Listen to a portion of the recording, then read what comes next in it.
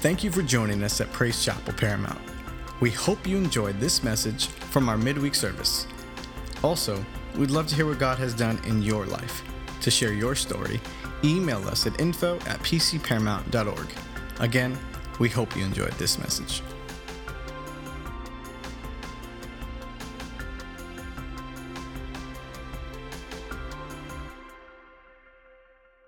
Amen. Put your hands together for Jesus.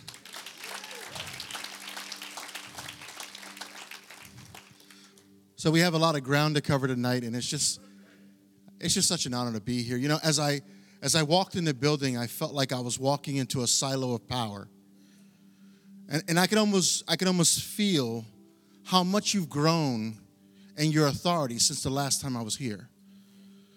It was like walking into like a wind that was forcing me back. And it was interesting because it's the presence of God, but it's the presence of God in a way that I've never experienced before. It's different.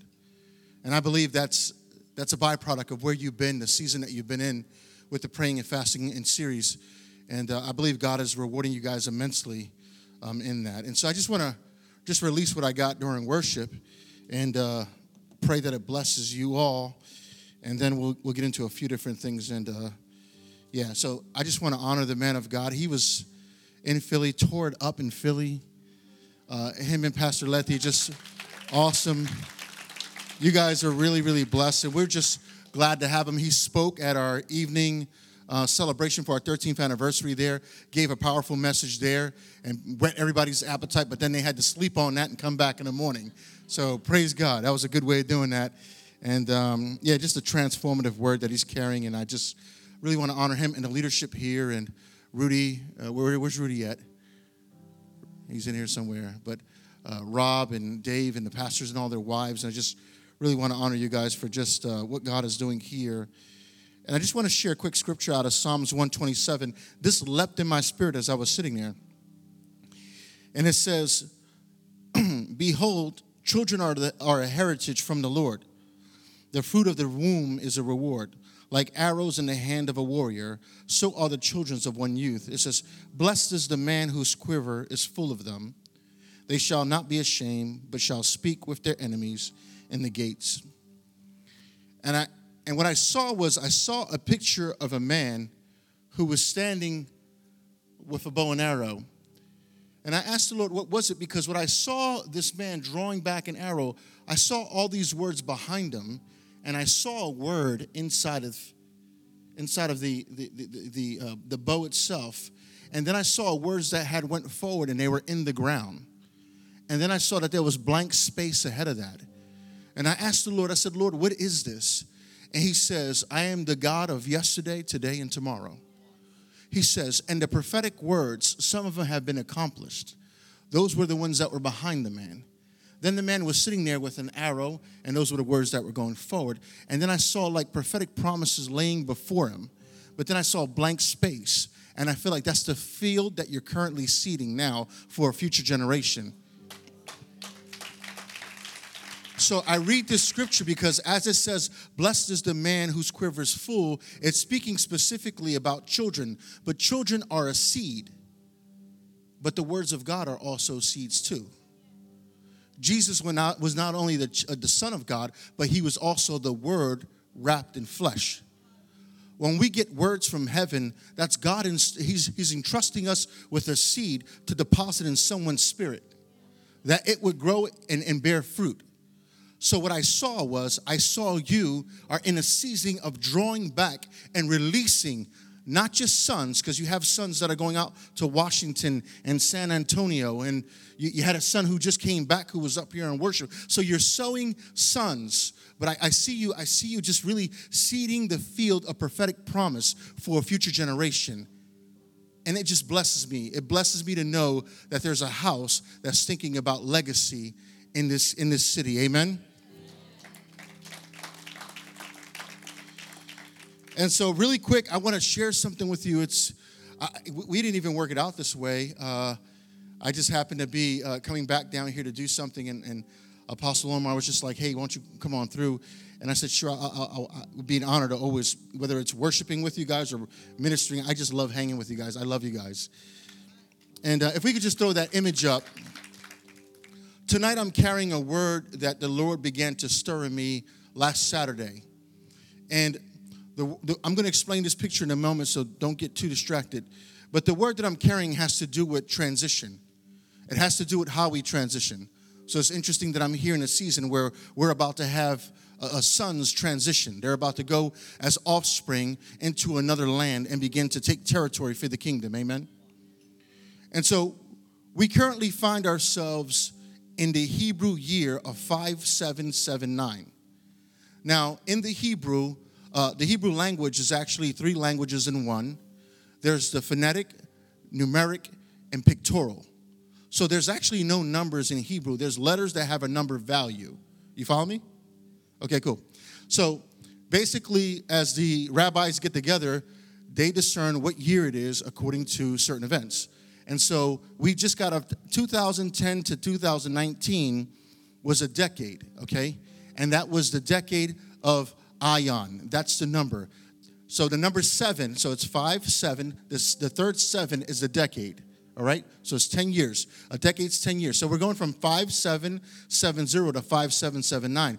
But that decade was considered to be Ion. And Ion has to do with being able to see into the heavenlies, to gain prophetic perspective. The Bible says that the sons of Issachar, the anointing that was on their lives, was to be able to discern the times and the seasons. And the reason why that's so important is because if we don't know what God is doing, how do we understand how to appropriate ourselves in a given season? As children of God, we have to know what the Father is up to so we truly can be about His business. But if we're not aware of what He's doing, then we can't appropriate ourselves to be a part of that work and truly be co-laborers with Christ. Amen? So we're now transitioning out of this decade of 5770. Okay, the Ion is the I, but we're transitioning over to 5780, and that has to do with pay.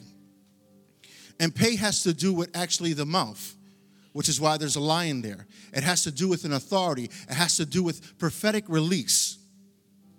And so the reason why I'm sharing this is because I don't know how many of you know this, but we are currently in a transition week. This week that I happen to be with you just so happens to be the week or the 7 days leading up to this Sunday, which is the Hebrew calendar New Year 5780, which is not opening up just a new year, but opening up a new decade. The reason why I believe I'm here is because I'm on assignment to help you become aware of what's about to happen. There's about to be a transition.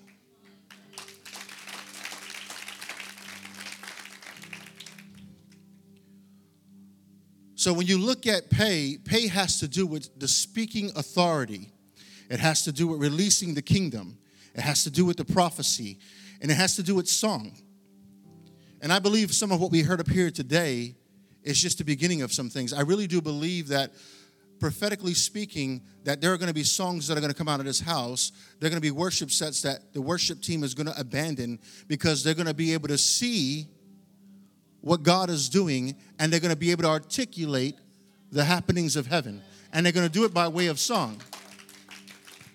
And there will be songs of healing and deliverance. Okay?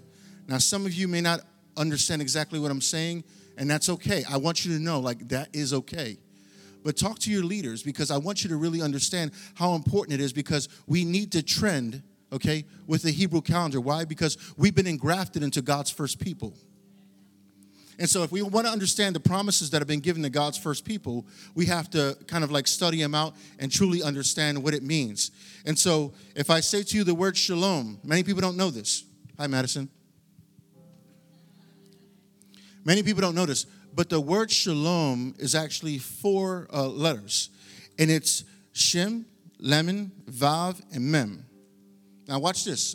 I want to teach you how important it is to study some of this stuff out, especially for those of you who consider yourself to be prophetic. Shin has to do with 3 teeth, like a 3-prong. That's the letter has literally 3 prongs like this. The next one, Lamed, has to do with the shepherd's staff or the authority. The letter Vav means connection or connecting, and Mem has to do with chaos. So when I say shalom to you, you may think that I'm speaking peace. I'm saying nothing broken, nothing missing. I'm saying no war, prosperity, liberty, freedom of violence and stuff like that. But actually, if you study the word out pictorially in the Hebrew, what I'm saying to you is that there's an authority that is there to pretty much crush the three-teeth devourer, okay? And to sever any ties or connection to chaos.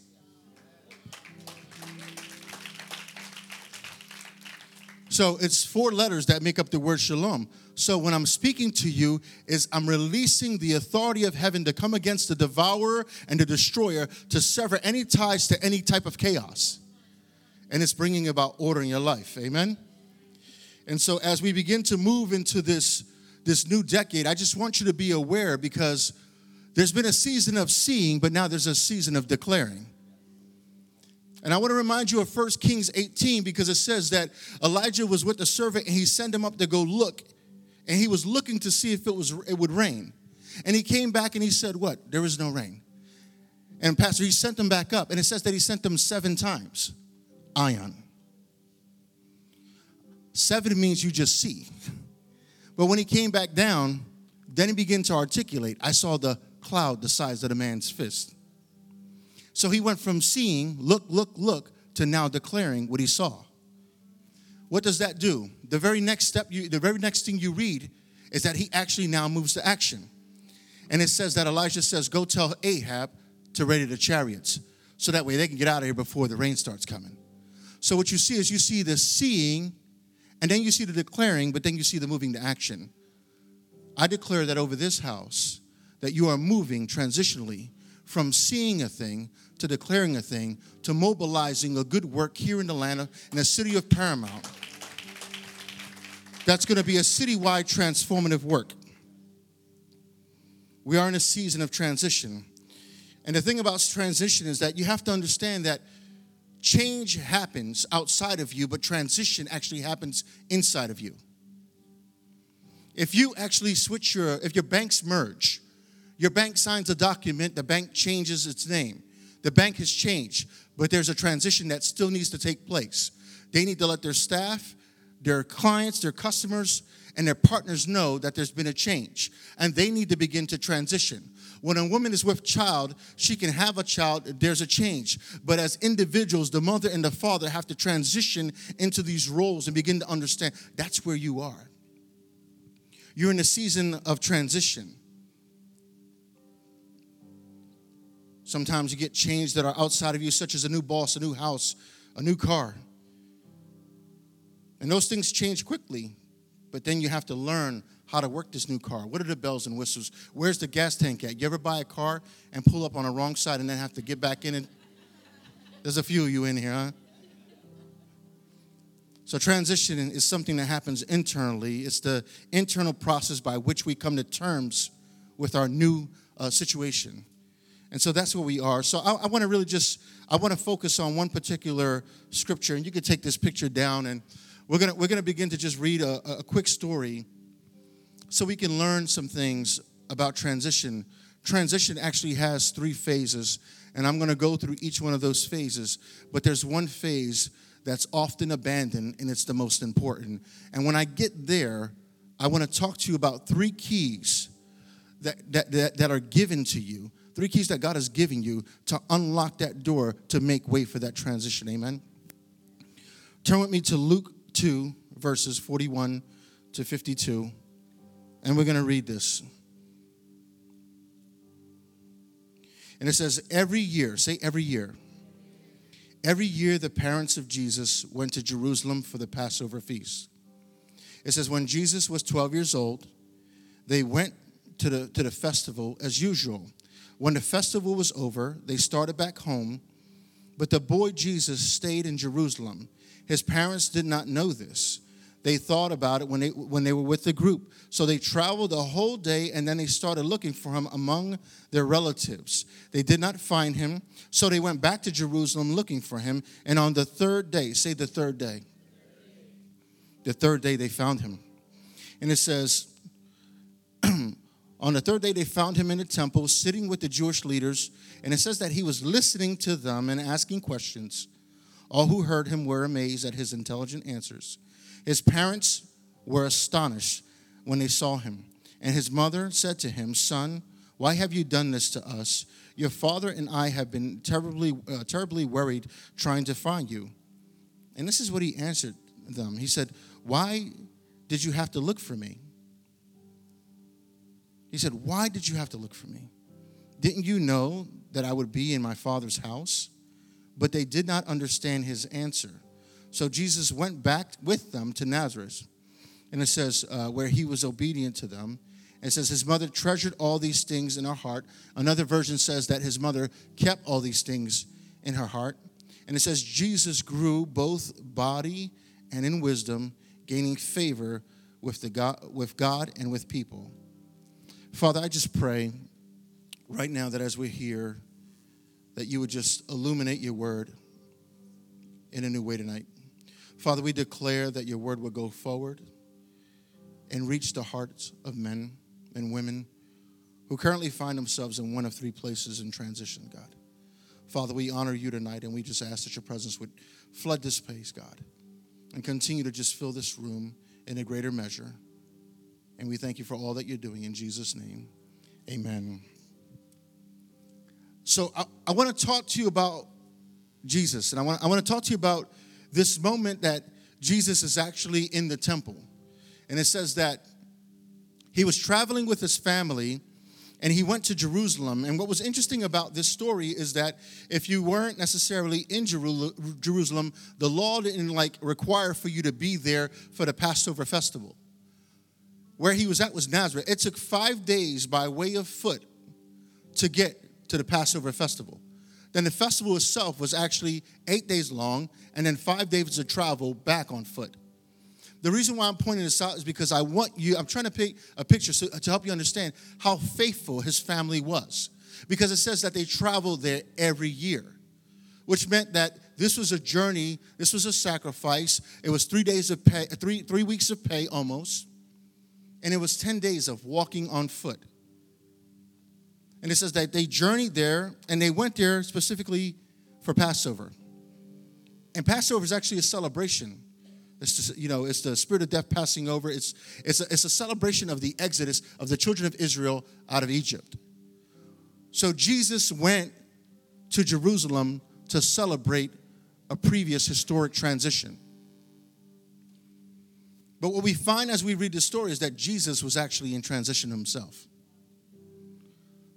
I think it's important for us to understand how we celebrate transitions oftentimes unlocks the door for how we ourselves get to transition.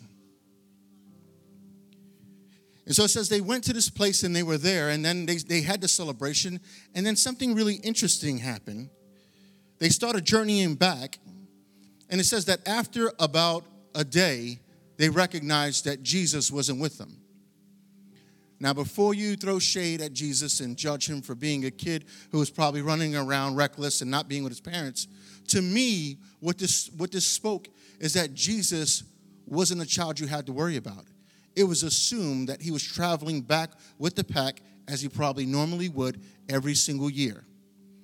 This is not something that was new. This is something that he did for 12 years of his life. They went and they celebrated this festival. So I find it really interesting because it was after a day that they realized that he was not with them. And then the scripture says that they had to go back and they had to actually find Jesus. And when they found him, he was actually not like at some playground, messing around on some watering hole or, looking for food. He was actually in the temple with the leaders. And it said that he was sitting there and he was listening to them and asking questions. He was pretty much having dialogue, conversation. The living word of God was standing in the temple having dialogue with the Pharisees, those who would actually crucify him years later. It's really interesting because as I read this, we learned a few things. We learned that when Jesus went into this temple and his mom came looking for him, she says, why are you here? Why, in other words, why do we have to come back for you? And he said, didn't you know? Like, why are you looking for me? Didn't you know I would be in my Father's house? So what Jesus was doing was he was letting his parents know, I know that I'm the Son of God and that you're actually not my real parents. Do you get that? Look at what it says. I'll read it again. It's so interesting. He says, why did you look for me? Didn't you know that I would be in my Father's house? Transition. The first supernatural thing that happened with Jesus was not laying hands on someone and them resurrecting or being healed or raising from the dead. The first thing that happened to Jesus in the supernatural was actually him recognizing and getting the revelation that Joseph was not his real father, although he was his earthly father. But that his father in heaven had placed a demand on him in that particular moment and had him stay there so that way he can begin to share and go back and forth with the very ones who would someday crucify them.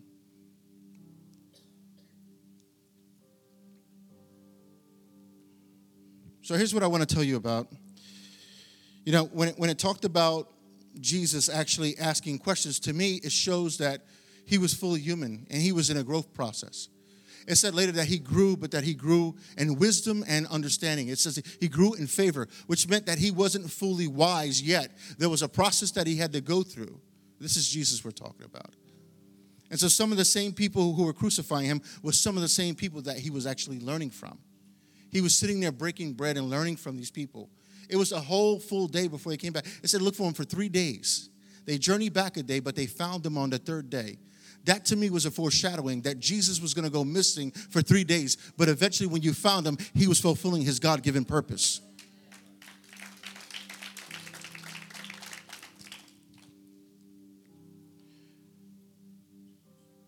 And so let's talk about these 3 phases of transition. And you're good. Yeah.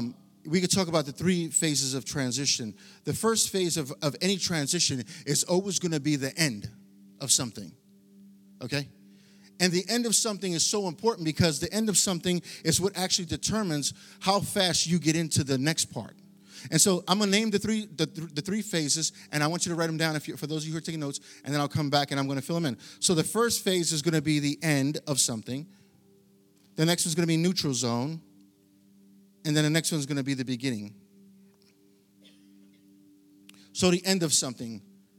So sometimes we have to learn that whenever God is doing something and he's bringing an end to something, like we have this couple that's going up to Washington, it's important that we celebrate them in their transition. It's important that they celebrate in their transition. Why? Because their transition actually affects everybody around here. It affects all of you. So how well you celebrate them, it's really a depiction of how well you yourself will be celebrated when it's time for your transition. And I don't mean just a physical transition. Sometimes there are promotions that are available to you in the spirit, and you won't get it released because you didn't honor someone in their transition. It could be a transition physically. It could be a transition spiritually. It could be a transition of actually favor or power or anointing. But if you're not careful, you won't transition into that new thing because you did not end the last thing well. Sometimes with transition, we have to mourn. For a wife who loses a husband, she has to mourn. For any parent who loses a child, they have to mourn. For any person who ends up in divorce, they have to mourn. There's a season of celebrating, but there's also a season of mourning. So depending on what type of transition it is, there's a process by which we need to have closure and end that particular season that went before. So when Jesus said, "Didn't you know that I would be in my Father's house?" Pretty much what he was saying to her, in other words, Joseph as my father, this is the beginning of his transition. As my earthly father, this is the beginning of his transition. Now I'm about to reveal myself. But it's going to take 18 years of him being submitted before he actually goes and gets baptized and goes into ministry. I want to talk to you about what happens in the end. Oftentimes in the end, people that are around you are affected by your transition. People sometimes approach you with obscurity because they don't know how to interact with you because of your transition. People are sometimes going to say that they miss you because of your transition. You ever be at home for a long period of time, and then you decide to go away, and everybody and their mother decides to call you, and they find out that you're somewhere far, and then they say, what? I miss you. And I was like, when I was there, you never said anything. Or your friends, right? They see you post something like, oh, you're over there in California, I miss you. And it's like, when I'm there, or when you're there, it's like you don't hear that. But distance kind of creates a new desire for longing. And so make sure you celebrate these couples well, because they're here today, but they have a mission and assignment, and God has anointed them. And yeah, I just blessed by your obedience. And I feel like God is sending you like a Barak and a Deborah into a land of Jezebel and Ahab. I really do. And I feel like he's planted a JL there, one who's prophetic, who will strike the head of a nail with pinpoint accurate, and it will take out principalities. I really do feel that. And so the next part, so we go from the end, now we go over to the neutral zone. And the neutral zone is a really important place, right? Because this is a place of uncertainty, obscurity. This is a place where most people abandon or they abort the mission. Why? Because they're afraid or concerned that they're not going to be able to make it through. There are two perspectives that you can have when you're in the neutral zone.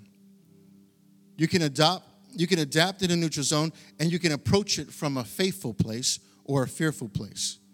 Some choose to approach it from a fearful place, and they abort their mission because they have too much. They don't have enough courage. They have too many different concerns that are just kind of weighing in their hearts. There's this inner tension that just prevents them from being able to trust God for the next thing. Others take the posture of a faithful servant, and they approach the neutral zone like you guys have been, with praying and fasting, seeking the Lord, being led of the Lord, recognizing that the place of renewal and that this is a place of renewal and also of development. This is also a place where creativity comes to life. Why? Because you don't have all the answers. So the way you begin to move in a neutral zone is much more different than the beginning or the end. When something is ending, you already know what it was because you've already gone through that season. You're ending it. When something's beginning, God has already illuminated and shed light on what that something that's beginning is, and therefore you approach it not with a mystery, but with a confidence. In the neutral zone, things might be dark. And I don't mean dark as in evil. I don't mean dark as in wrong. I mean dark as in you may not know what's coming next. God will be a lamp unto your feet or a lamp unto your path. A light unto your feet or a lamp unto your path. The difference is that a light onto your feet can actually shine a few feet, but a lamp onto your path can actually illuminate the whole path. So you see a little bit sometimes, and sometimes you see a lot more. It's in the seasons that you have to be careful that you're not taking steps without Him highlighting them for you.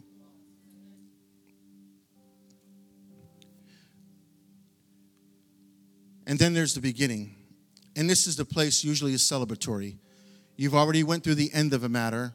You've already went through the neutral zone, and now you're at the beginning of something, and you begin to see what it was that the Lord had been doing in you and prepping you for. You begin to see the promises. You begin to see that God is actually taking you to a destination. Things become clearer. You feel prepared. You feel that there's a grace on you, and you begin to move into the new thing. And what I want to say to you is the story about Jesus and his family. I want to go back there for a moment because I thought it was interesting that his family transitioned and then they had to come back and then they got Jesus and then they transitioned again. And I think that for us as believers, whenever we transition, we need to look for Jesus before we transition. Because if you don't look for Jesus when you transition, chances are you're transitioning without him. And whenever you transition without Jesus, you start your journey, but then you have to come back and then you have to find Jesus. It's almost like a reset. So if you don't honor God in how you seek him through these steps, if you don't honor God how you go into your ending a thing and in your neutral zone and the beginning of a new thing, chances are you're going to have to reset that particular phase of your entire transition. So Mary and Joseph had to come back and reset their journey. There was time loss, energy loss, momentum loss. And that's for you leaders, that's really important. Because when you've been entrusted with a position of leadership, it's important not to cost your leaders, your set man, and your house, your family, time, energy, and effort, because you move not being led by the Spirit. Even Jesus himself was led by the Spirit. It says he was led by the Spirit into the wilderness. You know what that was? That was the neutral zone. Jesus was led into the wilderness by the Spirit. And I think it's just so beautiful because, when you think about all that happens in the wilderness, there comes a point where he's actually right back in the temple as an adult. The very temple. And Satan tries to tempt him there. And he shares the scripture. I think it's so important for us to realize that sometimes, we have to arm ourselves with the word. Because what Jesus is showing us in that particular scripture, and that's going to be in Luke chapter 4, what you find is that sometimes we begin our journey into the wilderness, but we don't have a word to cling to. And if you go into your wilderness season and you're not clinging onto a word, when temptation comes, you're more susceptible to fall to it because you don't have nothing to fight it back with. And if you think about what Satan did when he showed up to Jesus in the wilderness, he actually began to quote scripture because he knows the word. So if you're not armed with the word, how are you going to do battle? So it's so important for you to continue to pray, continue to fast, and continue to just arm yourself with these words. There's 3 things. These are the 3 keys that you should know. So right now, we're in these next couple of days, my goal is to commission you to look out the windows of your life into what God is doing in the heavenlies. Did you get that? I want you to look out the windows of your own life. In other words, take the focus off yourself for the next couple of days and begin to look and get a glance at the heavenlies. Because what he's doing is he's giving you windows, but on Sunday there's going to be a door. The Hebrew New Year is actually Rosh Hashanah, which means the head of the year. You think about a baby comes out head first. As the head comes out, then the rest of the body follows. The way you start this year off on Sunday is going to be the way the rest of your year ends. The reason why I'm saying that there's a window moment is because you can't walk through windows, you can only view through windows. But then God will set a door in place so that way the very thing that you've been getting perspective of, now you begin to walk toward because he's opened the door. On Sunday, there's going to be a door. On Sunday, there's going to be a door. I said on Sunday, there's going to be a door. And this door is going to be available to you. And it's important that you understand that when it comes to the things of God, the way you start a matter is very, very important. And so I don't know what things maybe as you begin to look out the windows of your life, you need to get right with people in this room. Maybe family members. There's people that you need to forgive for stuff. Maybe there's some leaders that you just need to go back and repent to. You need to maybe set up a meeting. Maybe you want to honor God and give an extra gift this weekend. I don't know what God is going to speak to you, but I want to commission you to go and seek God for what it means for yourself, because you're all in some way, shape, or form in transition in one of these 3 phases. 3 things that you must remember specifically in the neutral zone. These are 3 keys in the neutral zone. So we're approaching this door. If I'm going to go through that door, that's me giving my God a yes. And if I'm going to give my God a yes, well, then I better be ready to respond to whatever it is he's asking me for on the other side of that door. So what are some things that are going to be essential when you walk through this door? Well, the first key is going to be your identity. As we look at Jesus in the temple, the first thing we see is that he identifies himself in his relationship with God the Father. So identity is going to answer the question, who am I? He said, did you not know I'd be in my Father's house? In other words, didn't you know that I'm the Son of God and I would be about my Father's business? And so for many of us, identity is going to be one of those things that's really going to be the place that we live from. You need to have that solid, because if you're going to approach things boldly, you have to have a sense of reassurance that this is something that God is calling you into. It can't just be a good feeling that you have or goosebumps that you have. You need to know that this is God. The second thing that you see is a sense of belonging. And belonging answers the question, where do I fit? Belonging answers the question, where do I fit? It's because Jesus knows who he is, then where he belongs is clear. He says, didn't you know I would be where? In my Father's house. So where he belonged became very clear because he understood who he was. If you don't understand who you are, where you belong will not be clear. So you will find yourself in various places at various moments, totally missing God because you're not where you belong because you forgot who you are. So what we see with Jesus is sitting in there and he's articulating and going back and forth with these guys because that's where the Lord had him. That's where God the Father had him. He placed him in that moment in time to specifically begin to have dialogue because he was gauging the atmosphere and the culture of what was happening in society in that particular day. So Jesus was catching he was catching the briefing on what was happening in the temple and what was the mindset of the Pharisees, what was the mindset of those who actually occupied the temple and ministered there. And the last thing you need to know is, and this is the third key, is your purpose. So where identity says who I am and belonging says where do I belong, purpose answers the question, why am I here? In other words, it was inevitable to find him discussing with the theologians and the experts because he was a little boy and they were a learned people. But I would say this, if you're going to be a doctor when you get older, chances are you're going to go to school, and after you get done your schooling, they usually have like an internship, or I don't know if they call it clinical, but then you end up in a doctor's office or some type of a hospital. Same thing for lawyers. They go through law school, they go through college, and they go through law school, and then they go into and become interns and paralegals. So in other words, he was being prepared for what was to come. And I feel like in this room, there are a lot of people who are being prepared for what's to come. And you find yourself in a neutral zone, but many of you may be fearful of what's going to happen next. And a lot of it has to do with the fact that you're being asked to trust God in a new way. There's a new level of faith that's required for where you're going. And I just want to encourage you, if you ever have trouble or if you're ever struggling with trusting God in a season, I want you to look back at his track record on your life. It's pretty impressive. He's never failed you. In fact, when you failed yourself, his divine providence came in and flooded your life.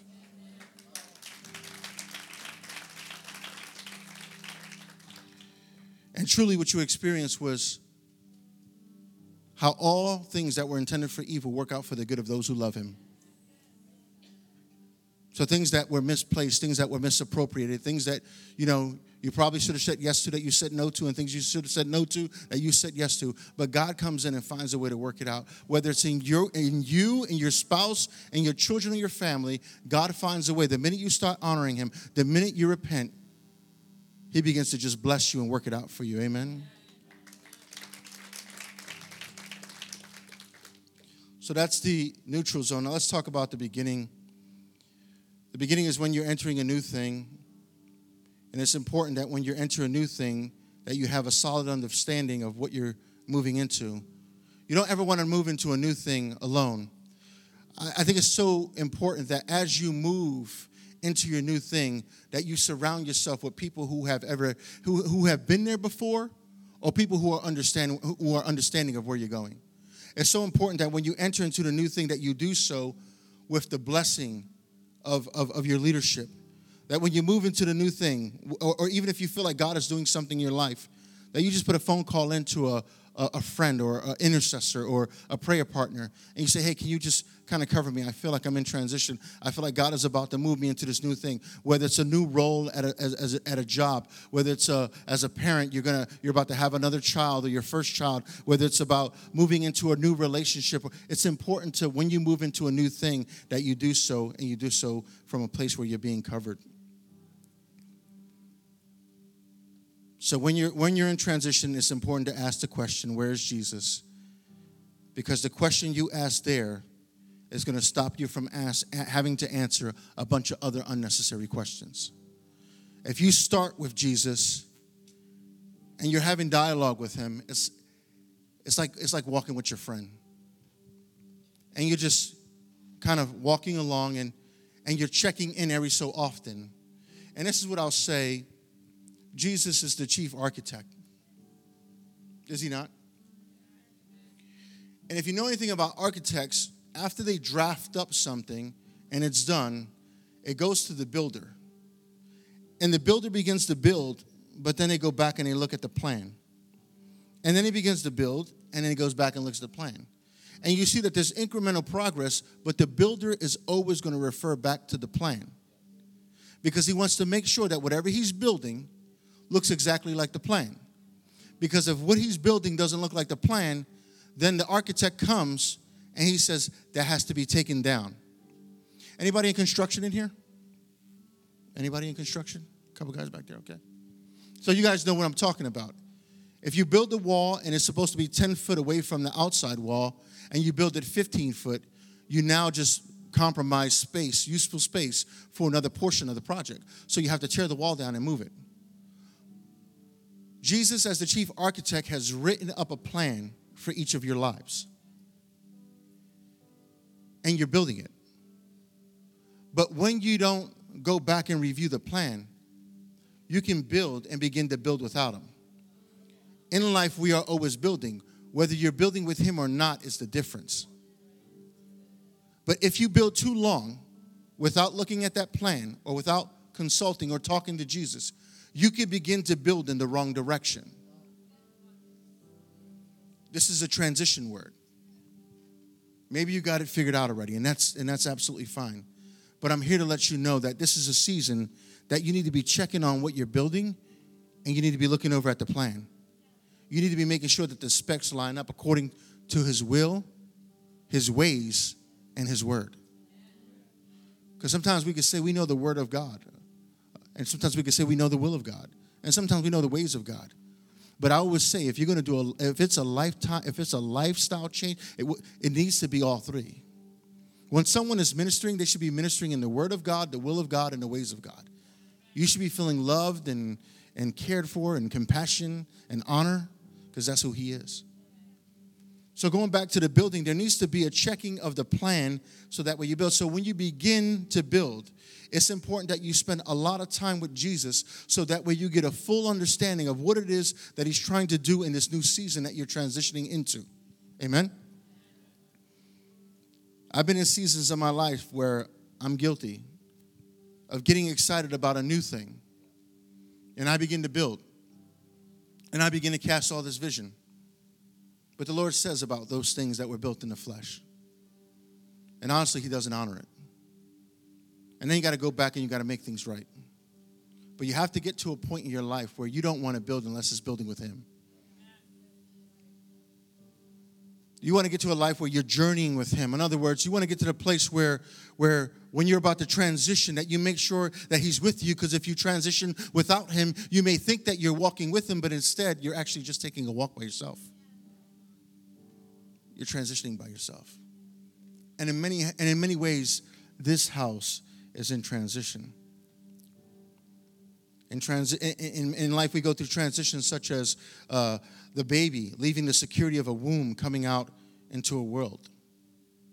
We see transitions like a baby going from being a baby to eventually going to school. From going to school to eventually going to high school, and then going to university or college, or maybe even to the workforce. We see the transition of a child into an adult. We see singles get engaged and get married and then become mothers and fathers. We see people transition from, being people who don't have work to having work to becoming full-time to retiring, and then doing like my parents, just going out and having a good time on a boat every day. It's so funny. Like, I get a call at like 2 o'clock in the afternoon on a Tuesday. It's like, what are you doing? I'm like, working. And they're like, we're about to go on a boat. You want to come? I'm like, you're retired. I'm not. What's happening in that moment? What's happening in that moment is that they've transitioned. But they don't understand how the transition affects everyone around them. Not everyone is as free as them. Not everyone is as available as them. as much as I would like to be and go out on a boat and go fishing. Like, that's for you guys to do and enjoy. Why? Because they've done what they've had to do. Amen? And so as we're here tonight, I just wanted to just really encourage you, because I really do feel that there's some people who are in one of three of those places. And I really feel like I just want to pray with some of you. I feel like there's people who are definitely at the place where you're ending a thing, and these guys are proof of that. I really mean that. I really feel like you guys are ending well. I feel the pleasure of the Lord on you guys. Linda, I feel like you've been a secret intercessor, and I feel like God is just like smiling down on you, and I just feel like I don't want you to have any reservations about what you thought what could have been when you were here. You did what you were supposed to do. Some of that was reserved for where you're about to go. And I really, yeah. And so you guys are good and faithful servants, and you're ending a season well. And I'm honored to be here and to see that this is actually, I was at your conference when you guys announced it, and to actually see this is just really special for me. And believe it or not, I'm looking at you guys, and what I see for you guys is so much greater than any prayer you've ever prayed. Because when you prayed something, it went into the Spirit, and it was almost like God just touched it, and it just kind of multiplied and became confetti. And now it's like there's like prophetic promises that literally are like all over in that land that's been seeded for you and waiting for you. I also hear this. There are prayers that other people prayed about that land that men and women of God came and they were supposed to fulfill. And because they either got tired or discouraged or something happened, they abandoned that assignment. And I feel like God is now going to deliver that to you, but it's going to come with the grace to accomplish it, and in a very, very like I just see it's going to come without effort. It's going to be from the place of rest and victory. And I also see like God just really just providing the resources to be able to get those things done. And I feel like because you do it, you're not only going to get that person's portion who that was assigned to, but you're going to get your own. So there's a double portion anointing in the land. Yeah. But you're going to have to fight. But you've been prepared to fight. Yeah, you've been prepared to fight. Where's Rudy at? Is he still here? Brother, I'm sorry. He's like, bro, I'm right here. Yeah, I just see you as the worshiping warrior.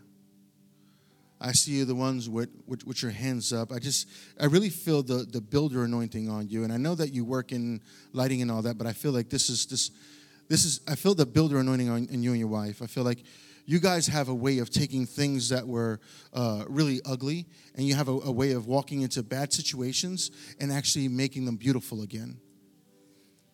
It's an anointing that's on your life. It's almost like you're really crafted with your hands, but God is anointing your hands in this season to take pieces and fragmentations and almost bring together things that were shattered and broken that don't look like they belong together, but I see them forming a mosaic. And it's like this beautiful piece of artwork. And I just see you and your wife just really just assembling that thing. And I really feel like worship. Is that do you worship? No?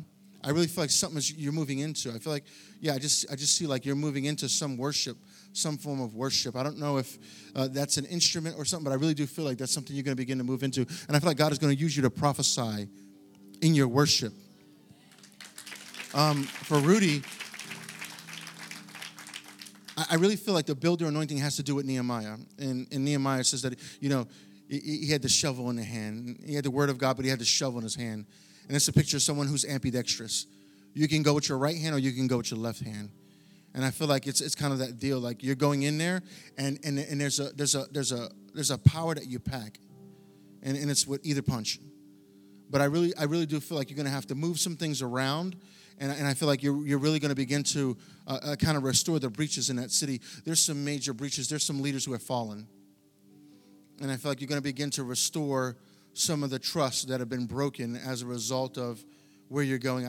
You're going to where? And you're going to Texas.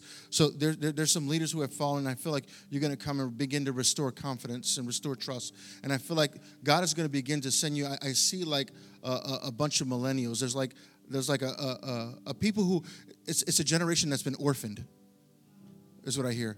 it's a generation that's been orphaned, and I feel like the Lord is about to just release you into that, and you're going to be like a big Papa Bear. Yeah, and I feel like God really is going to use your worship to whisper. God's going to use your worship, and he's going to begin to whisper to you in your worship, and what he's going to whisper to you is actually what to do with the workers. And I almost see like a beehive. It's going to be a flow of kind of like everybody knowing what their responsibility and what their roles are. And I see that what it's going to produce is something sweet like honey, but something that doesn't go stagnant. Honey doesn't go bad. Do you know that? Yeah, honey never goes bad. So I feel like what you're going to do is never going to go bad.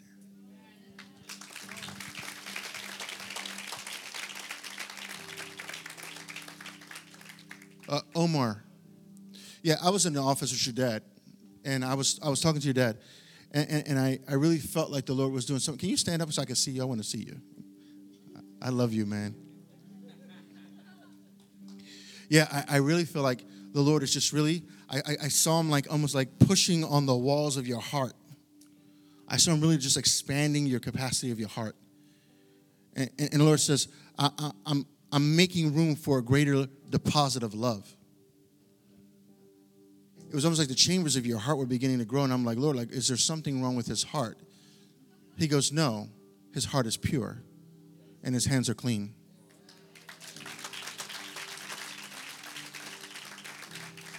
And I was reminded of the scripture where it says, who shall ascend the mountain of the Lord? And it's he who has clean hands and a pure heart. The glory. I see you going to the top of the mountain.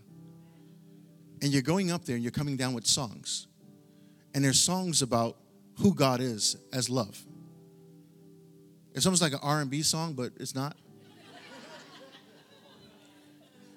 But yeah, and I really felt like, and so I told your dad, you guys are going to get to the place where you're going to abandon song sets. I see you getting up here with a set, and then you're just going to trust each other. There's going to be such a flow. And I really feel like you guys are going to defer to one another because of honor. I feel like honor is a currency. And I really see like as you honor and defer to one another, almost like you did tonight, Carly, when you were up here, I just really felt that. I saw the young lady take a step back, and I saw you come up. And I saw what I was speaking to him about in its infancy.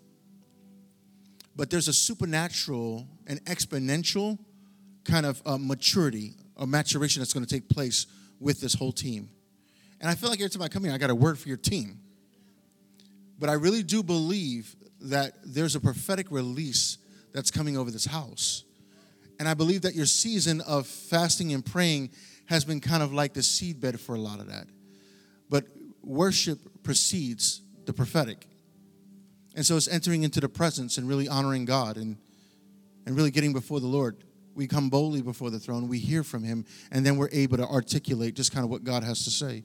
And I really feel like there's an anointing on this house, this worship team, and I feel like you coming back, that you're carrying things. And I feel like there's like meetings that need to take place maybe with key people to begin to almost pray and strategize for what this is going to look like in the upcoming season, because this house is not what this house used to be, not even 3 weeks ago when I was here.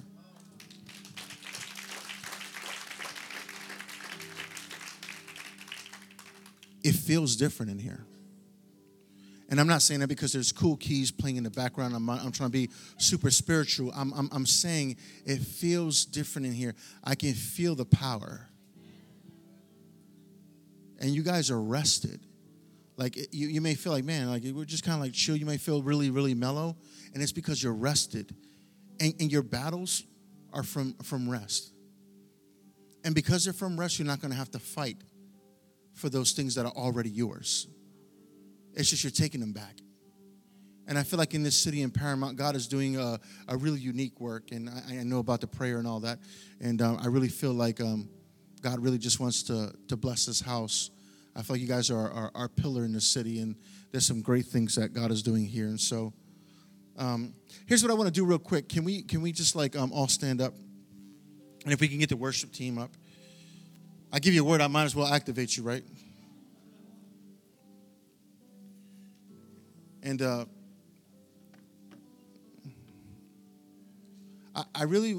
could get into prophesying and all that, and that's great, but I really just want to agree with you about wherever you find yourself. And I really want to just encourage you that as we leave here, that you take the next couple days and you begin to seek the Lord for what does it mean for you to start off the head of the year this weekend. You know, if you add the numbers together, 5, 7, 8, 0, you get 20. What year are we going into? 2020. 2020 is a year of perfect vision and clarity. And so we have the mouthpiece, but we also have 2020, which is a symbol of perfect vision. Eagles have 2020. Eagles are prophets, and so there's the capacity to see into the spirit. And so I feel like there's such a clarity that's coming over your house. And even for you and Pastor Letty, Pastor Omar, I feel like God is really going to begin to whisper to you about just things that are going to happen next year. And I feel like you need to prepare for that. I feel like you should probably even sleep with a pad and a pen next to you, because some of what's going to happen is going to happen in the wee hours of the morning. He's going to wake you up to have conversations with you. And it's going to be in a place of intimacy where he engages you. And there's certain things that he's going to begin to say, not just about this house, it's about this city. And these are some of the things that you'll probably go into meetings with and begin to discuss with other people. And you don't necessarily need to say how it all came to you, but I feel like God is going to entrust you with scrolls of strategy for your city. Yeah, there's scrolls of strategy. He's going to begin to define what you see and the vision you have. And I also feel like provision's coming. There's vision that hasn't been fulfilled because of provision. And I feel like God is really there's some things that are happening right now in the spirit, and there's some finances that need to be freed up in order for you to really run and do some things. And I feel like God is going to provide a provision for the vision.